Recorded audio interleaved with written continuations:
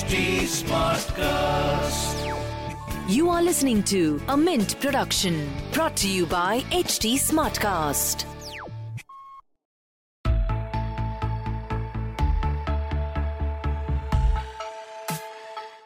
I would like to sort of bring Sanjay, you now in. You sort of heard, both Sumit and Nitin. Sumit alluded to the fact that, and I think what he meant with trustless economy, essentially, that there did not necessarily be a legal tender or a third party really sanctioning and saying that this has a legality attached to it. But the flip side to that argument really is that, when in the world of Web 1.0 or 2.0, we are dealing with soft conversations and messages. But here you are dealing with money. And money which is used to buy goods and services. It is a much more daily essential, if you will. I mean, the entire economy is centered around money. So when you see pushback from regulators, Sanjay, what really are the questions playing out in their minds?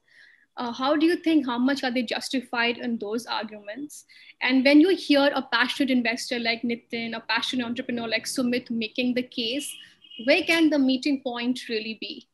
It's a bit complicated, and I'll try and explain to the best of my ability in a short time. See, it is called virtual currency, but we really need to understand it is probably not currency in its truest form, because currency, and that's the whole genesis of this legal versus tech discussion. And Nitin mentioned you really need to be 24/7 into it. If you legislate something today, for instance, on 16th of April, 16th of May, it may be slightly obsolete to regulate what they're trying to do. And that's been the problem with regulating innovation generally. If you try to regulate innovation, but innovation by its very nature will form something else in a few months' time. Now, in cryptocurrency, where regulators are, I think globally, not only in India, are facing a general issue is how to categorize it in the traditional system. That's very difficult. It is currency in some form. It could be argued to be a derivative. It could be argued to be a digital good. It could be argued to be some form of security, or arguably it is probably a mix of all of them, right? And each one of them, if you see, has a very robust and a very detailed system of governance, legislations, which have developed over centuries, right? And to culminate all of them, and for instance, in India, each one of them has a separate regulator. And therefore, if you classify it as any one of them, that regulator and those regulations sort of come into play. If you classify it as a mix of all or mix of some, then all of them will have to put their heads together, see how in the traditional system they can attribute what characteristic to what aspects. And that really is a problem generally for cryptocurrencies across the globe. In India, the problem gets slightly more compounded because India has what we call capital controls. We have exchange controls. Indian rupee is not fully convertible like the dollar is or some other currencies are, which basically means to get the rupee out of India or to get foreign capital into India and to convert them into rupee, it's a monitored process in simple terms, and that is monitored by the Reserve Bank of India very tightly, because India has not opened up completely in that sense. And cryptocurrency by its very nature is agnostic to traditional jurisdiction and traditional boundaries of nation states, etc.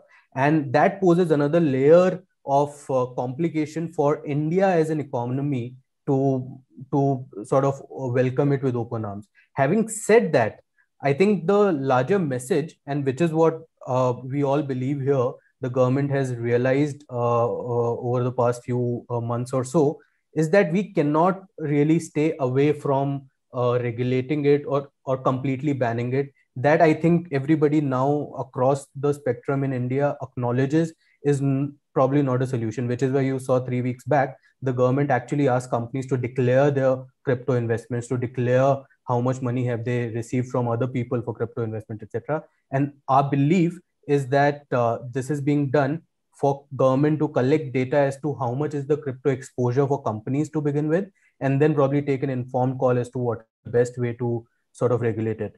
I'll finish by one last piece that I personally believe in, having been part of the legal evolutionary cycle in India about this regime. I think the only way the government can effectively control the usage of cryptocurrencies and whatever bad things people hear about crypto world, the only way to effectively control that for the government is to regulate it. Because the moment you ban it, like other banned substances, etc., people try to find ways and means by which it can be done under the radar, and that is not good for the country overall. Okay, thanks for that insight. Essentially, what we're trying to say that how regulators will play this out. I think they're also walking a tightrope, really sort of catching up with innovation, which is so fast, and trying to sort of tweak with regulation just set in stone. I have a question for you now, Nitin and Sumit, both of you, that why aren't we seeing this kind of noise or this kind of support from the older people in the financial services ecosystem in India, making a strong case for it? Why don't we see a Deepak Parekh or an Uday Kotak coming in the front and saying that, okay, Bitcoin is essential for the banking system. We need cryptocurrency. Why aren't you coming forward and doing this? Why am I only seeing it with an IMI, interested parties, interested founders, interested funders, interested people from the valley making this argument increasingly? Now, that kind of lowers the bar of authenticity, for one. That is my first question.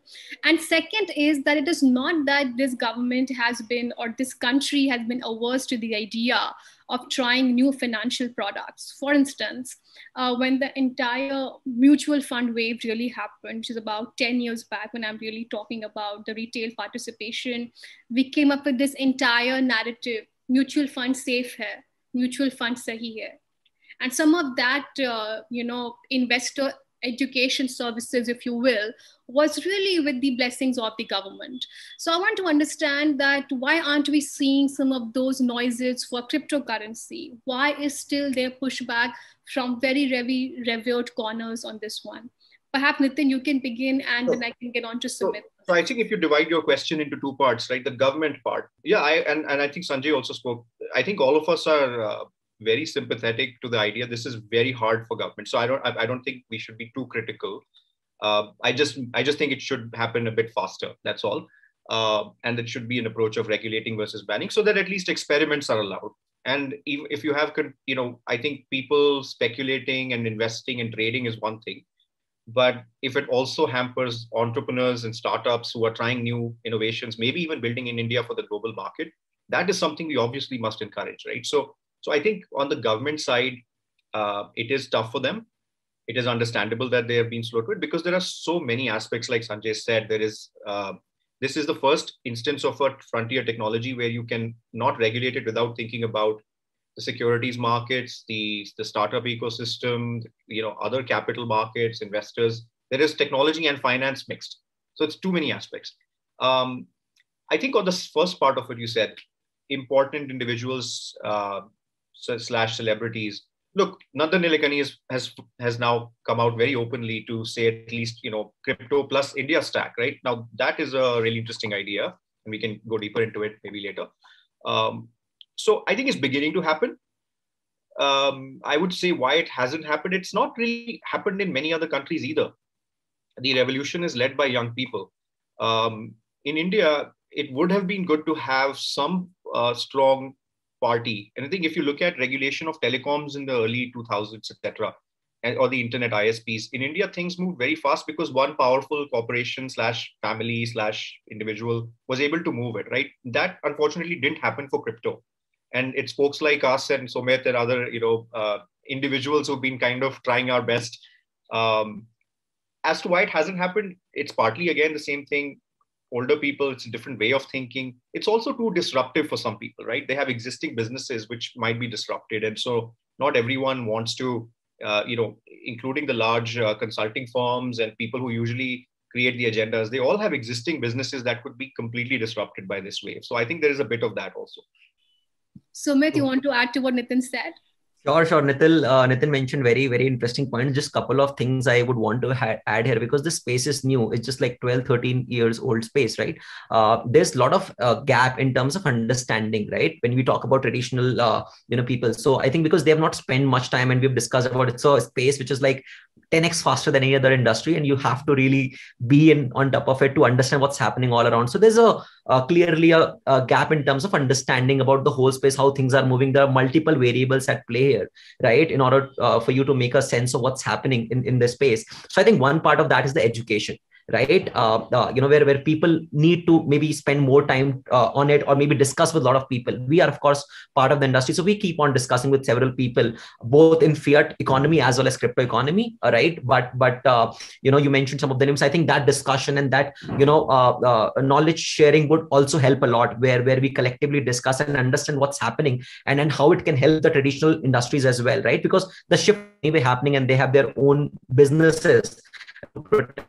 The second part is also about this whole chaos and confusion around the regulatory uncertainty. A lot of these people, and I personally know a lot of big entrepreneurs in India who are very curious and who believe that crypto is going to be the future, but they don't come out and say it openly, simply because there's so much of bad sentiments around crypto, where we are talking about banning, where we're talking about 10 years jail. There was in the last draft bill, you would have mentioned about 10 years jail and penalty worth crores of rupees. All of that adds to it, right? And where, for example, if I'm an entrepreneur, fintech entrepreneur, and doing my own business, why would I come out and say openly that, okay, this is what I believe in? And a lot of people I know who have personally invested in crypto, they don't want to talk about it at all in public domain, right? They just want to keep it very limited, so that's the sort of thing, where Indian tech entrepreneurs or Indian startup ecosystem, they are very curious. They are very excited about what's happening. They want to learn a lot. So silently it's happening, they talk within a closed circle, but nobody's comfortable talking about it openly. I think the shift happened in the last 3-4 months. I could clearly see the shift where Balaji is involved. Nandan Nilekani started saying about it. You would have Vani Kola saying about it. You would have Shailin from Sequoia started to talk about crypto, where they have openly mentioned how crypto is the future and how it can help, in terms of shaping up, and why India should not miss out. The trend is shifting, right? Two very quick points. One is the role of media.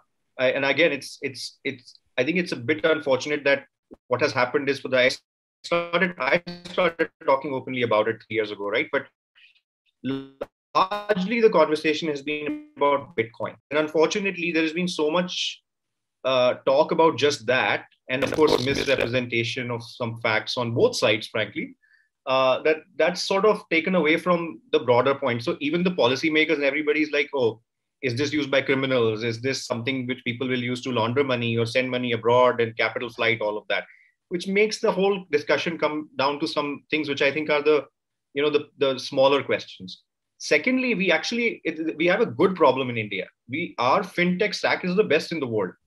So for a lot of people, because of the power of UPI, etc., right? Other countries are actually seeing crypto as a much, much bigger improvement.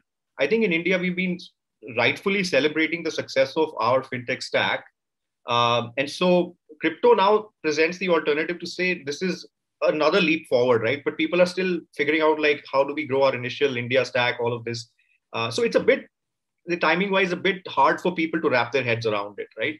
The idea I think people should understand is fintech is great, but fintech is incremental, because fintech is all building on top of the existing rails that the banking system has.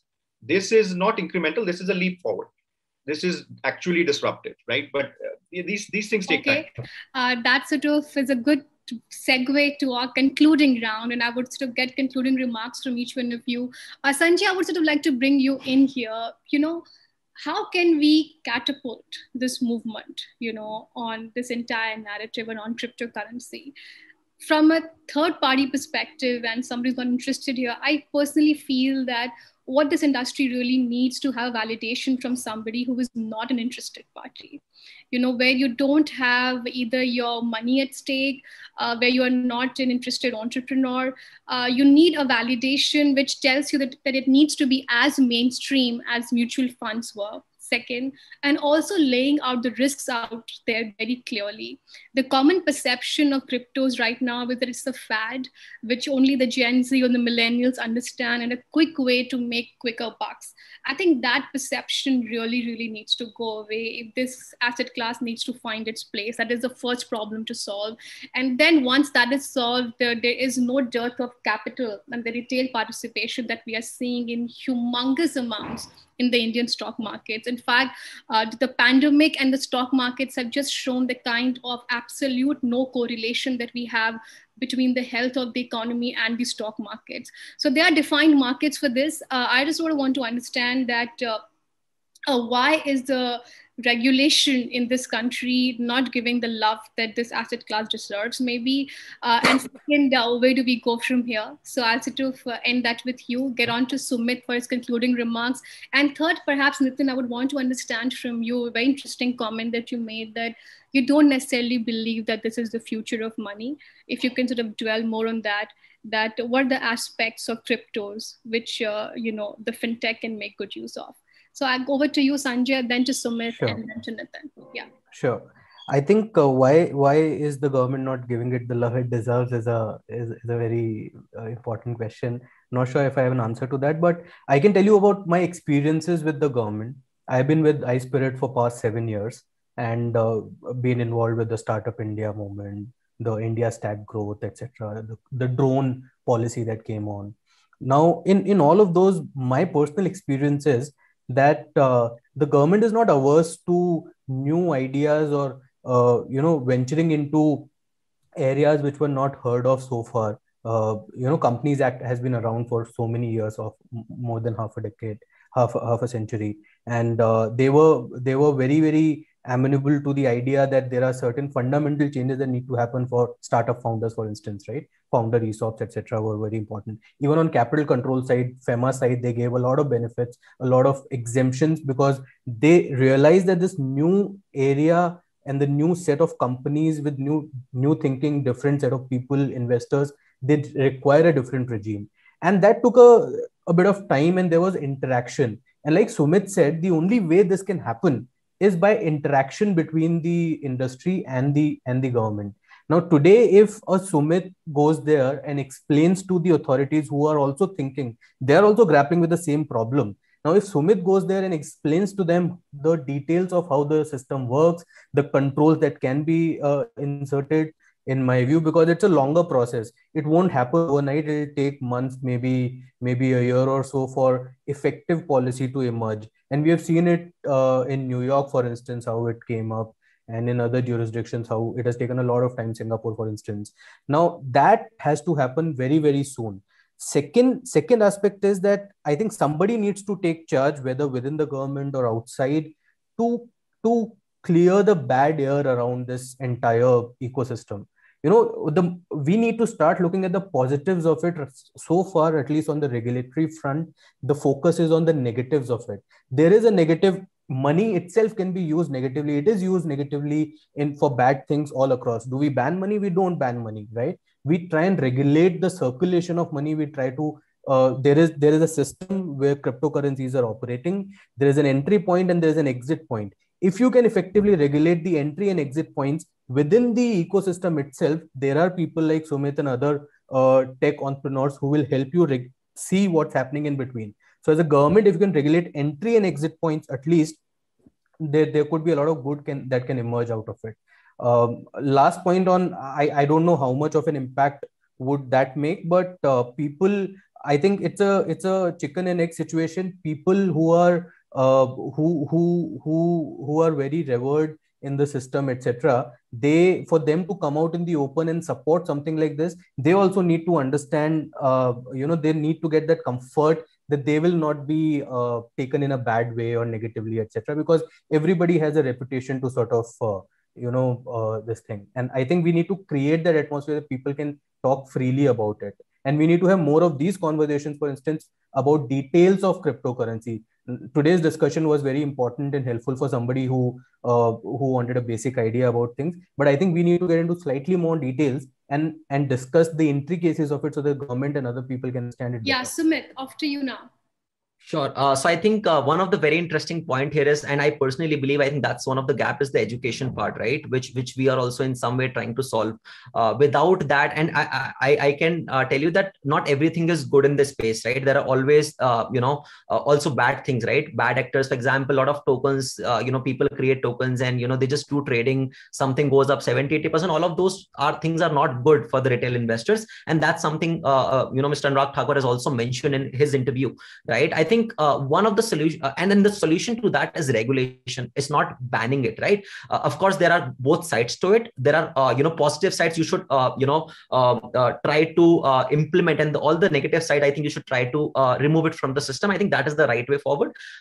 In terms of the whole regulatory scenario, exchanges and other industry players also doing their bit. We've been submitting a lot of representations. Sanjay might be aware of that. Then IMA is working on that. We've been talking to a lot of MPs, a lot of people in the government, trying to explain them what is happening and how. But there's a big jump, big jump in terms of understanding. It's very technical in nature, not very comfortable, right? So I think we need to change. And industry also, I would like to accept that industry also needs to do a lot of work in terms of making the policy makers understand, what is the solution. So right now we're talking about, regulate, don't ban, it should not be banned, but how it fits well in the current framework. I think all of that solutions is what needs to be presented, right? Because government has, they definitely are open to regulating it.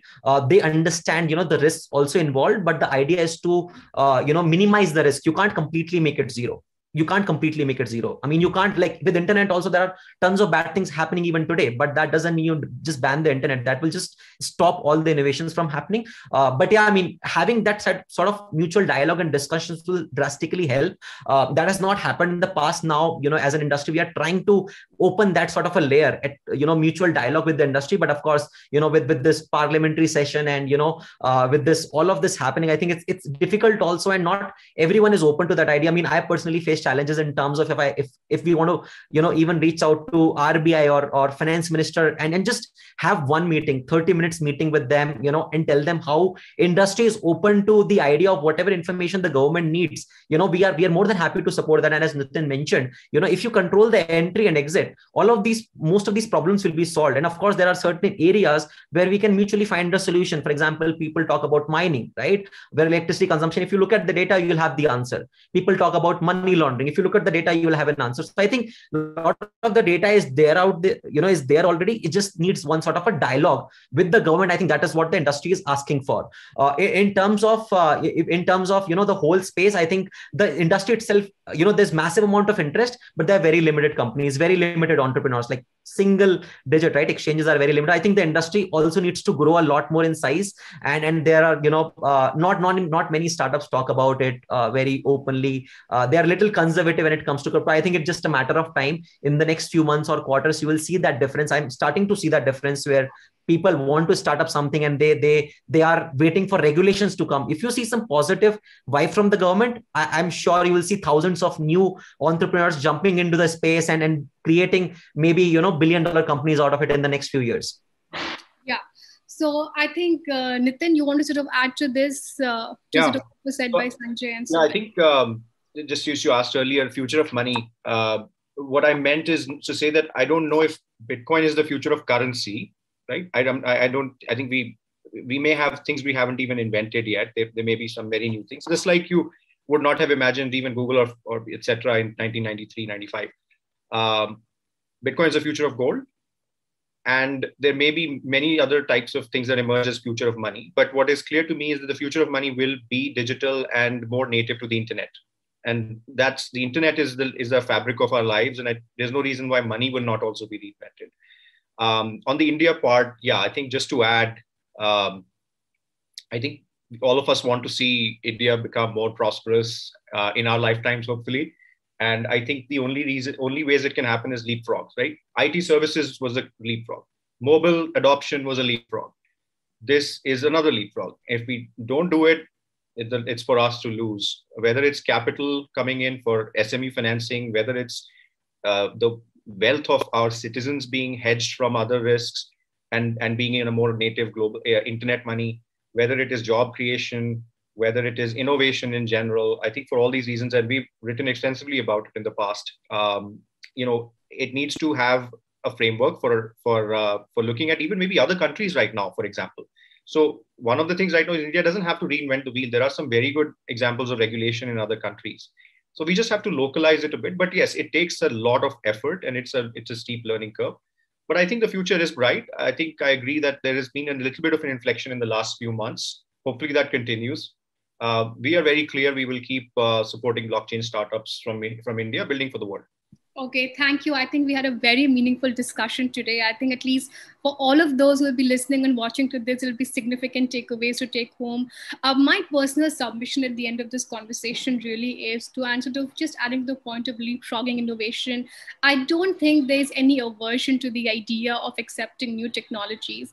Just in the entire cryptocurrency conversation, at the stake is something which is extremely important and integral to everyday's life, which is money. And when you deal with something like money, which is a legal tender by the central authority of a country, you are just trying to be extremely, extremely cautious. In terms of the concept, the blockchain technology, what it can do, I think there's growing acceptance from the industry in general. But to have the cryptocurrency as the currency to exchange and trade, I think the jury is still out on that one, especially for India. I think on that note, I would like to conclude this. But before I get off, time for quick rapid fire, just like 2 questions I have for all of you. I'll begin with the money man here. How much did you make from the Coinbase IPO, Nitin? I didn't think you were talking about me when you talk about money man. That I'm not the money man here. I have nothing to do with the Coinbase IPO. Okay, Sumit, your first reaction with the Coinbase IPO volume numbers, you must be thinking of that dream when this will just happen in India, right? Yeah, I'm just hoping that India will also come up with $100 billion companies in the next 5 years. India has the potential. It's a $2 trillion market. And in the next 5 years, I expect it will go to $10 trillion as well. And India should at least have 10 to 20% of that, at least on the lower side. So India should also have $100 billion companies coming in. The Coinbase IPO was a very proud moment for us. Simple reason being because Coinbase is a strategic investor in CoinD6. So Coinbase, we are very actively in touch with the Coinbase team. They have invested. They are early investors, right? So it's just a proud moment. And we keep sharing ideas, thoughts. And I feel that India should also come up with multiple, not just one, like multiple $100 billion companies in the next 5-10 years. In this domain, India has the potential. India has so many entrepreneurs, that mindset, and in fintech, India is already ahead. Then why just lose out on this bus? I think it's a massive $1 trillion opportunity. We should definitely catch up, and India should get the love and it deserves in terms of this space. The entrepreneur is the money man. Okay, Sanjay, your advice to the money men out there. Last 2-minute advice. No, I think regulators here. Yeah, I think more for the regulators maybe. I think India is crypto is the pinnacle of fintech, right? It's finance technology at its very best at innovation. And India is the hub for it. Like you look around, there are techies and there are finance people. India has produced one of the greatest minds in both domains. Now we can't lose out on this. Like if there has to be a hub globally for cryptocurrencies, blockchain, it has to be India. It's a no-brainer. Now we can't miss out on it, and the government should really think about it. There is Gift City. There are so many innovative things that have been done in India. There is India Stack, fintech development, all of it. I think we really need to catch the next wave of it and make India the hub for global blockchain/cryptocurrency players. Okay, thank you, gentlemen. I think I had a lovely conversation with all of you, and I mean to do a second dispatch of this very soon. Just to go in detail into this narrative on cryptocurrency and perhaps understand a little more about the cryptos being talked about, because we kind of scratched the surface today, set the tone for the future conversations. It was very important to have this episode out there to understand and see where we are on the status quo bit in the Coinbase IPO. I would like to understand more about Bitcoin, Ethereum, the new cryptos, and where exactly is India in the value chain. Thank you for your time and energy to this, and wish you all the best. Thank you. Thank you. Thanks for having us so much. Thank you.